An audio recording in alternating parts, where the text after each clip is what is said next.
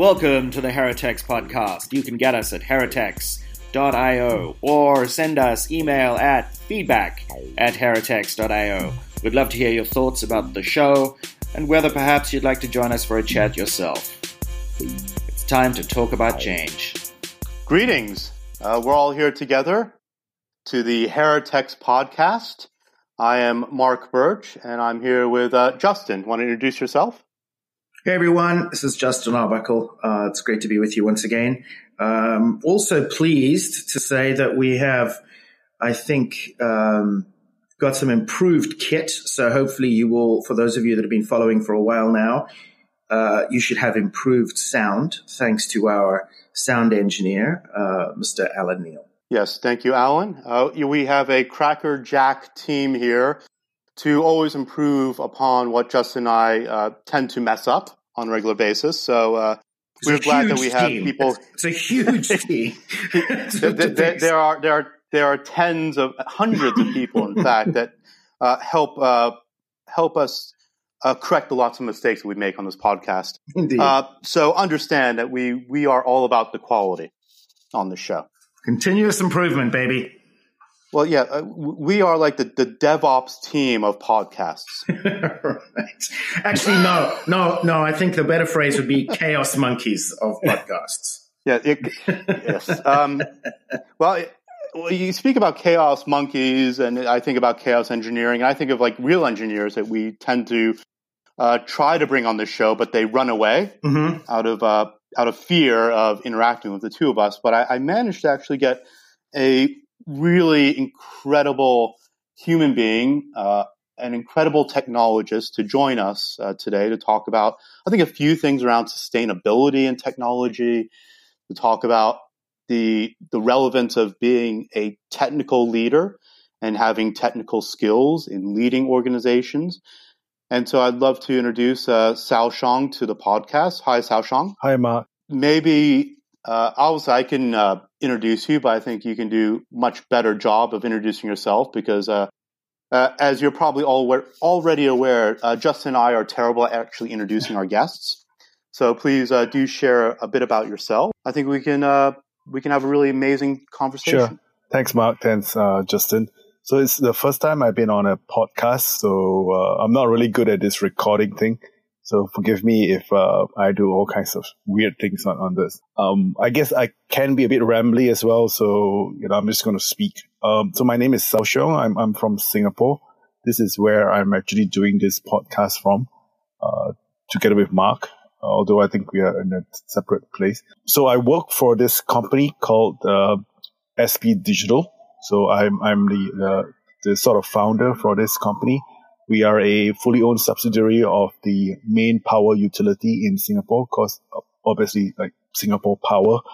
And I've been doing this for about 3.5 years now. But prior to that, I've been in different tech companies. I've been in PayPal, I've been in Yahoo, I've been in HP.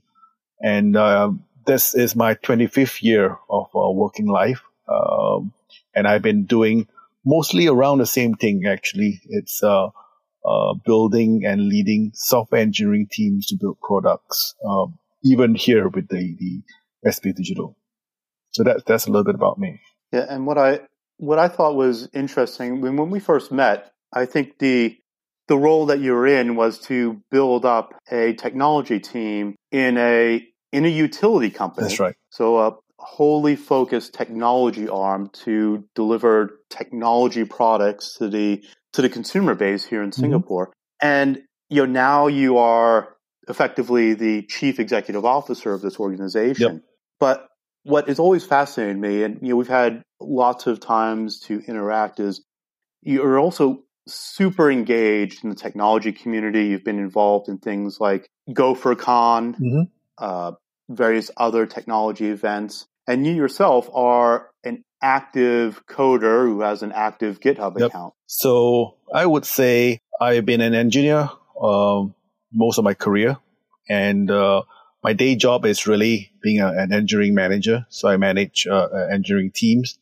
But my passion is in software development and also in the software development community. I used to I used to organize like Java meetups long time ago, right? That was like in the late 1990s. That was the Singapore Java Users Group. And then after that, I sort of switched over to Ruby, and then I was part of the Singapore Ruby Brigade in Singapore. And a few years ago, maybe more than a few years ago, we started off this Singapore Go Users Group. And we also started off the GopherCon Singapore, which is today it's the largest Go community-led conference in Southeast Asia. We had about 600 plus participants last year, held in Singapore at the really nice Marina Bay Sands. But this year we're going to do it again, and it's going to be much bigger. So I do speak on the circuit as well. I used to speak on the Ruby circuit, and then after that I'm currently speaking on the Go circuit in terms of speaking in developer conferences. I spoke in a number of Go conferences. My most recent one, I think, was in Vietnam last year, the GopherCon Vietnam. And this year, I think in April, I'll be at the GopherCon Europe in Berlin. So I speak as well. I also write. I write a kind of really very, I would say, diverse topics, a blog of diverse topics. It's mostly technical, but I actually write about a lot of things. I used to write books as well, although I think that is just taking too much of my time. So I stopped writing books, and I just focus on blogs because, I can finish it over a weekend, and then I move on, right? Books takes like a year of my life. So, yeah. Yeah. But books, I'm in the process of doing that now, and it's kind of painful because it takes so long, and you can only do so many pages at a time. Yeah. Blogs are great. Your blog, by the way, and we'll put this in the show notes, but your last blog post in Cao Shang's Corner on Medium, really super interesting around cultural modeling. And so we'll provide that for folks that want to check out the blog post as well as the GitHub repo. What was the fascination with Go and wanting to dive into that more deeply? Basically, I like Go because of the syntax and because of the community as well. A lot of Rubyists like myself actually move on to doing Go because there are a lot of similarities in the programming language. And I still do Ruby. I still code in Ruby every now and then, though my main programming language now is Go. And I dabble a little bit of Python because of data and stuff like that. But Go, I like it because it's really concise, really no nonsense, and its performance is great, and it really suits the style of the kind of things I write. So I'm more of a back end kind of guy. I'm actually pretty terrible in writing front end stuff. I'm not a JavaScript guy. I suck at everything that's like front end. So I'm a back end kind of guy. So Go is a back end programming language. You code it, you compile it to the binary, and then you just pop it up to wherever you want to run it. And it just fits the kind of style of software that I write. Yeah, I took a front end engineering class at General Assembly in New York City many years ago. I will tell you that I am not a front end person at all.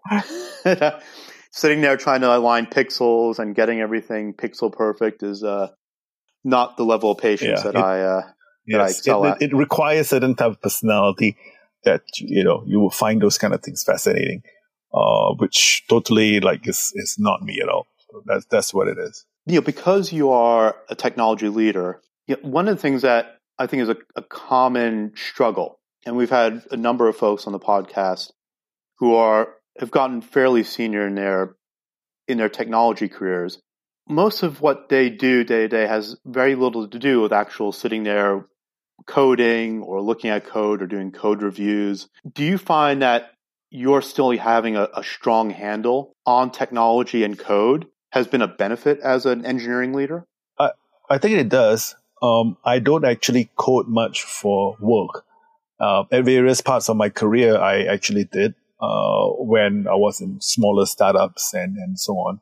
I actually went hands-on and coded some of the stuff, all back-end stuff, really. in a larger team where I'm actually just mostly managing people and managing other managers. And of course, now I do a completely different role because it's not just about managing people, it's about managing a company.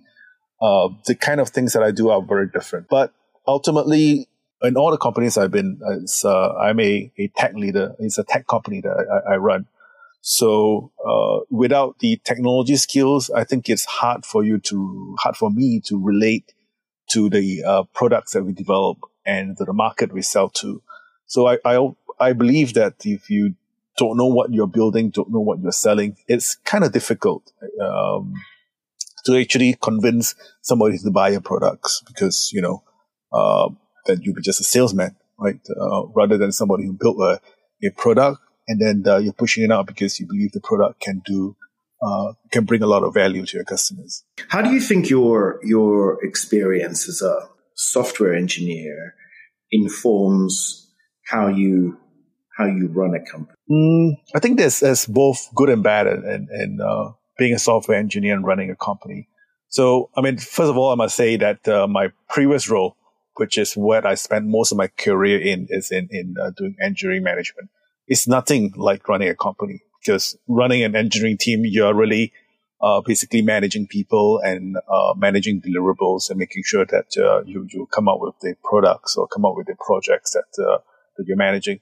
Whereas managing a company is that and much more and everything else in between, right? So you really need to bring value to the customers. You need to sell to the customers. You need to evangelize your product, your company. You need to convince people to stay on. You need to bring people in. It's like everything else, right? From top to bottom. Right. So being an engineer, I think my basic instinct is really on building stuff and creating value. So that is something that I bring to the current role that I have because that sort of sharpens my focus in saying that whatever that we want to sell to our customers must bring value to them. And we need a value that is clearly defined and that people would want to actually pay for it. So that's really, for me, that's what I bring. Of course, I'm not a salesman, so I try to beef up my team with actual salesmen, actual business development people, and people who can do their proper jobs, right? For me, I would just bring my capabilities and my skills, and then I bring the team of people together, and we go out and try to do the best that we can.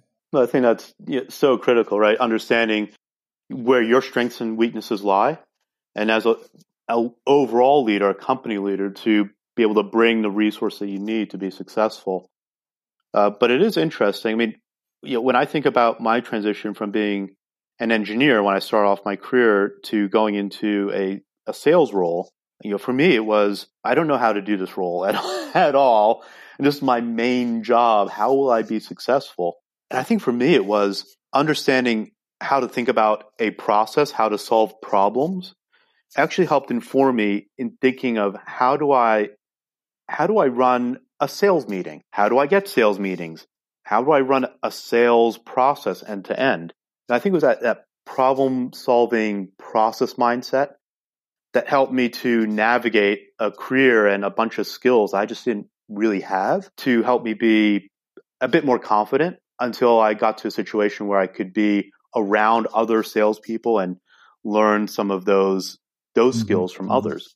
So it is an interesting transition. But I think that's like the grounding that I had as an engineer really helped me to, I think, in a way, acquire other skills because of that process mindset. Absolutely. In fact, my entire sales team, which is very small, I just have 2 salespeople. They are both. They were both engineers. So that you actually hit it right on the head, the nail on the head there, because these guys really run this like as a process, going out and doing those things that needs to be done in a very methodical way.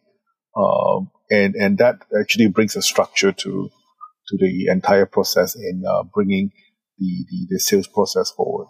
Well, I mean, taking the argument the other way then, after your, I'm sure, incredibly successful tenure running this company, imagine you go back and just do engineering again. So, being essentially a software engineer, an engineering manager, what lessons do you think running a company will be useful for your engineering self to put into daily practice as an engineer?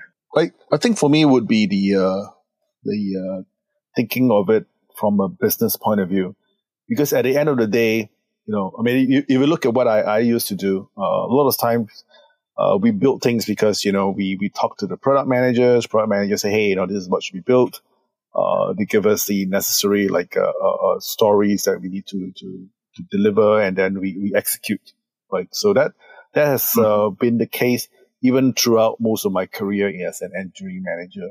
There tends to be a lot less understanding the business part of it, why we are actually doing these things and what kind of value those products will bring. There is a understanding, but I think the understanding is quite basic because the interaction as an engineer to the actual customers is quite rare. And rightly so, because unless you're in a really small startup, which I have been in the past, you hardly ever interact with the actual customers. So having done this role for about a year or so, it actually gives me a different perspective on how technology brings value for our customers and why they actually want to pay the kind of money they're paying for our products. So that sort of shapes not only the product, but even the reason why we build certain products in a way, like the business model, how the business model changed from selling software licenses to subscriptions today, and why the journey, or why are we doing it this way. So I think with experience in different parts of the tech company really brings value back to the engineering process. And in fact, this is something that I constantly try to engage my own engineers and try to explain some of these things. And I guess with my perspective in the past as an engineer, I can actually bring some of these things back. I believe it's pretty useful for the team. Yeah, I think one of the things I've realized is just the idea of being able to convey ideas and think a little bit more broad stream, that you can take a lot of those skills and bring it back to engineering teams to help them to understand, to analyze why they do the things that they do, to think more broadly about it's not just the technology considerations, but the business and customer consideration. Hugely valuable. In fact, there's I've gone and done sessions with engineering teams around just concepts that may not seem to be relevant in engineering, but end up being hugely valuable, like things like storytelling, for example, to be able to convey or influence ideas, to clearly communicate why you do things, which is so critical when you start to make informed engineering decisions that go into building really great products. Right. Like Justin does. He's a great storyteller, but usually they're with puppets. Yes, and stuff. That's right. Are you there? Talking animals. Yes. Look, with the Justin and Mark sock puppet carnival here. Everyone has their level. Okay, don't judge. Don't judge. See, we all manage different teams. Indeed. So I am fascinated though, because you work in it's a very regulated industry. You're coming from a technology company, right? Because you were PayPal before you joined and came on board SP. So I'm imagining SP Power didn't have this SP Digital arm, and now you're commissioned with building a team. How do you even go about doing that in a company that hasn't really had this capability? Yeah, so that's a question a lot of people end up asking me, because I think the first question came up is why do you even bother going to why would you even put yourself in this position? Why do you even bother going to a utility company? Because utilities are conservative, and having been in one, I can clearly tell you that utilities are really conservative, and they are very process driven, because utility companies are basically operators. They are asset owners and they are operators. If you look at my company today, SP Digital, amongst the other subsidiaries of Singapore Power, I'm the team who has almost no assets, or very, very little assets. Whereas the other ones of my subsidiaries, they are asset holders. So the mindset of the company and how the company is being run is actually very, very different. And being an operator, you don't really care too much about building software. In fact, I think the understanding of software is actually very low in SP. I think generally in the utility industry, that is changing, of course, globally. But in the past, so if you operate large machinery, you buy a piece of equipment, say a transformer, a switchgear, they cost you $10, $20 million, right? And they use them for 30, 40 years. So that's the kind of cycle that these utility companies are used to. You look at a piece of software where the technology can go obsolete within 6 months. It's almost unimaginable for an operator in the utility. And so the mindset is actually very different. But the good thing about about my experience, I think I went in at a time where there's and there is still a lot of interest, a lot of if I can dare say, hype about digital transformation. And also there's a lot of disruption in the industry itself, not just in Singapore, which they are, but also globally in the power utility industry. A lot of new technologies have come on board, like solar, like renewables, like energy storage systems. A lot of regulatory changes have come about. And basically the world is changing, right? The very fact that things like electric cars has taken the world by storm, literally. I mean, electric vehicles are being talked about all the time now. These kind of things are really disrupting the traditional business of a utility. And so a lot of people in the industry, in the utility industry, are interested to say, hey, how do we deal with these problems? We don't have the skill set. We don't have the capabilities. So very often they bring people from outside the industry. And I so happen to be one of those who sort of saw that, hey, maybe there's something interesting going on in this industry. So I joined. And since I've been building software engineering teams all my life, all my career, so one of the first things I do naturally is say, hey, you know what? What I try to build is a software team to build software products in order to counter some of these disruptions, in order to do something for Singapore Power. So that's what I really did.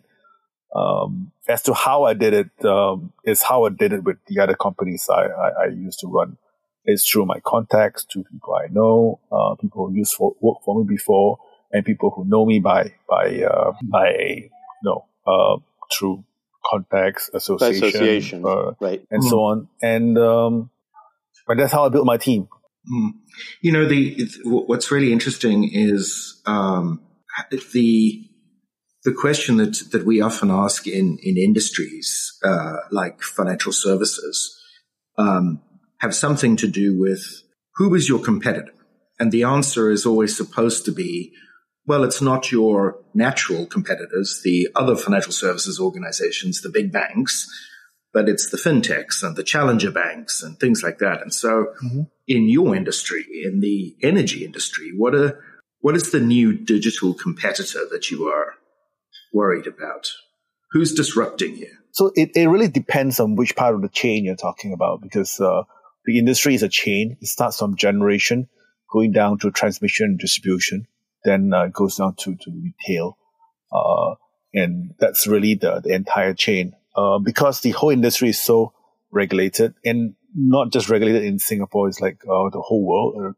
Utilities are always regulated, as far as I know.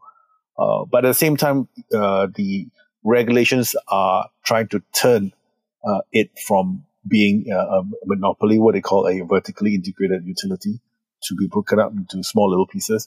So very often the different pieces are sort of like static. So in Singapore, for example, there is no other transmission distribution utility other than Singapore Power. So we are a monopoly. And if you look at many other countries, it's the same. So even though they have, like in UK, they have a few transmission distribution utilities, but they are geographically isolated from each other. It's quite rare for them to overlap. And that's because it's a natural monopoly, right? Because, having two overlapping it's a waste of resources.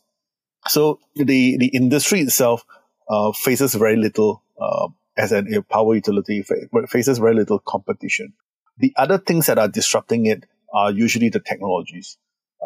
Like solar, for example, in Singapore especially. But in other countries, there are lots of different types of renewables, like wind, solar, like your tidal and so on. So all of these things are really disrupting the industry, because if you look at what a utility is, it's really about a economy of scale, because that's what the utility does. It brings energy to places where you are not generating energy. So energy is generated at one end, the power plants and so on, and transmitted and distributed to the locations that don't have it. But you look at wind and look at solar, they are actually already distributed. So that sort of breaks up the need for utilities. And that's why it is so disruptive to the entire industry. You add on the element of the energy storage systems, the big batteries, where in the past, electricity, when it's generated, it needs to be consumed. Now you can actually store it and use it at a later date. So that really changes the entire landscape of utilities and electricity.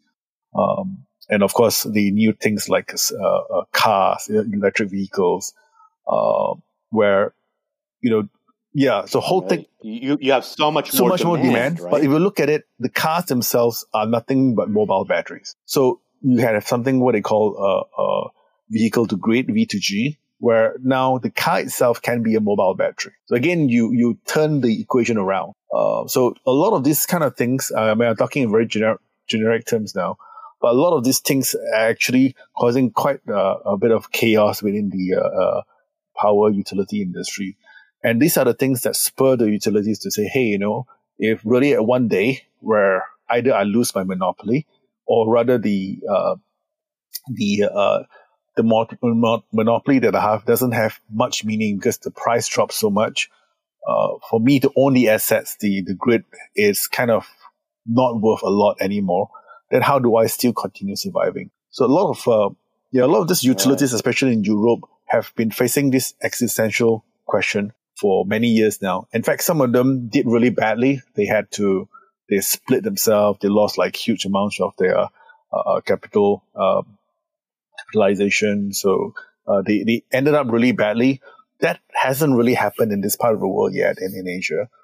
But when you see other countries, other regions facing this, you get a fear in you, right? So that. Yeah, that's exactly what I was going to say. It's like you're seeing these things happen elsewhere, and you're looking at your own situation, your own company, and particularly in Singapore, which is so much smaller than a Germany or France or all these big European countries. And you're also challenged with, okay, you don't have real natural sources of energy, but you also now need to balance it out with things like sustainability. Absolutely. So there's it's like a really interesting equation, and how technology is trying to serve both the this idea of sustainability, being competitive, and understanding that you're competing against potential other resources of energy. Yeah. So in Singapore, we are kind of unique because Singapore, the energy, the electricity is supplied primarily through natural gas. We burn natural gas at the power stations, and 95% of it is through natural gas. Either is it piped through Malaysia or Indonesia, or is delivered through liquid natural gas through the LNG tankers? But they're all natural gas. There's actually very little renewable energy in Singapore itself, and that's because the location where we are, we hardly have any wind. We don't have tidal. There literally is no wind, right? So I think you need about, if I remember my numbers correctly, about 8 meters per second kind of the wind speeds, but in Singapore it's about 2 meters per second. So we don't really have enough wind. We don't have any windmills. That's fascinating. That's fascinating. I've been to Singapore many times and I lived there for a short period, and it's never occurred to me, but you're absolutely right. I've never had a windy day in Singapore. Yeah, I will say though, it makes it really easy to windsurf here because I don't fall down at all. It's really great. I don't go anywhere. Yes. But I don't fall down either. It's not so much windsurfing as wind standing. Wind standing on your board. It is a very competitive sport here in Singapore. That's fascinating. Can I ask a question? Sure. This is a critical question. Do you think that Tesla is a competitor for your digital company? So Tesla is a very fascinating use case in the energy industry because they are actually not a car company. Tesla is an energy tech company, which is exactly what I do, right? In fact, a lot of things I do, I really look at what Tesla is. Obviously, we don't build cars and things like that.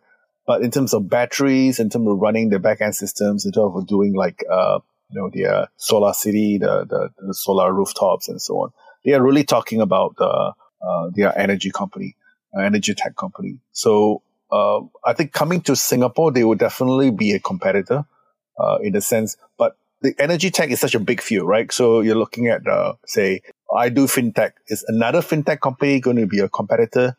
Unless you're exactly into the same area, you're not really going to compete because the overlaps is not that much. So I would say Tesla is in that same area where we are in, which is energy tech. But in terms of the things that we do, we are a little bit different. For example, one of my products, or rather one group of my products, actually serve utilities. So we are building products for utility companies, whereas Tesla don't actually do that. Right? So in that sense, we are not that of a competitor. But having said that, of course, if Tesla decides to get into it, I'm quite sure they are able to do it, which like any other company. What do you think of the new Tesla truck? Have you seen that? I have only seen the video of it, so I've not actually seen it. It is. I like the effect they have on the windows, like the ones that kind of look like it got bashed in with a baseball bat. I think that's a really nice, really nice sheen. Fashionable, very fashionable. I mean, it wouldn't look out of place in Blade Runner, right? It has a very interesting look, I must say that. But generally speaking, trucks aren't much of a use in Singapore. I mean, like you lived in Singapore before, true. Right? So yeah, it is meaningless to drive a truck in Singapore, actually. Yeah. So I'm interested, just returning to the software engineering, and this is, I have zero experience in this, but the writing of software to manage the flow of power back to the grid, and then the management of power net contributions from the grid, is how do you think about that as a software problem? So the field is actually very wide. The kind of software you talked about is generally what people term as smart grid. And there are many companies doing this already. It's not a new area. It's not a new field. It has been around for at least 10, 20 years. They have been talking about smart grid for at least that long. The big companies like Siemens and ABB and so on, these are the companies, General Electric. These are the companies that really dive into this area. And they definitely have the cloud and so on. So, in those areas where, I mean, as SB Digital being part of a utility company, our strength lies in that, we know the operations part of it. We are part of the operator. Whereas the vendors like Siemens and ABB and General Electric, they sell equipment, for that purpose, right? So I think we have complementary capabilities. So we try to inject our knowledge and our capabilities into this, and work with the big boys, the Siemens, the ABB, and so on. A couple of things I thought was really interesting is just the fact that being someone that's been both an engineering leader as well as a business leader, having that breadth of experience is incredibly additive to being a better, more well-rounded engineering leader. I think the second thing I take away is if you've been in a technology leadership role, you're still very aware of the technology, you're just going to be that much better equipped to managing an engineering team and building products because you'll have a grounding and understanding of what the technology is that's being used to build these products. Yeah. So I think those are really the two things that I took away from this conversation. Yeah, I mean, it's so important. I completely agree. It's so important to be to be grounded. I suppose if I had to come up with one word, I think that's the word that you nailed it with, because, Xiaoshang, what comes across is the groundedness of your business leadership in your engineering knowledge. I think is impressive, and similarly, the groundedness of your business and consumer understanding, and why you are building and writing the software that you are, I think is also impressive. And so this is the balance that I think we have to, as engineering leaders or as leaders generally, really challenge ourselves to push. And that is to make sure that we understand what and how we're building, and also make sure that our teams understand why they are building what they're building and how it adds value, right? So thank you. This has been an absolutely fascinating conversation. Thank you for spending time with us. Thank you. Thank you for asking me to be here. Yeah, no, thank you so much, Xiaoshang. And thank you, everyone, for listening to another Heretex podcast episode with Justin and Mark. And we look forward to having further conversations. Thank you so much. Take care.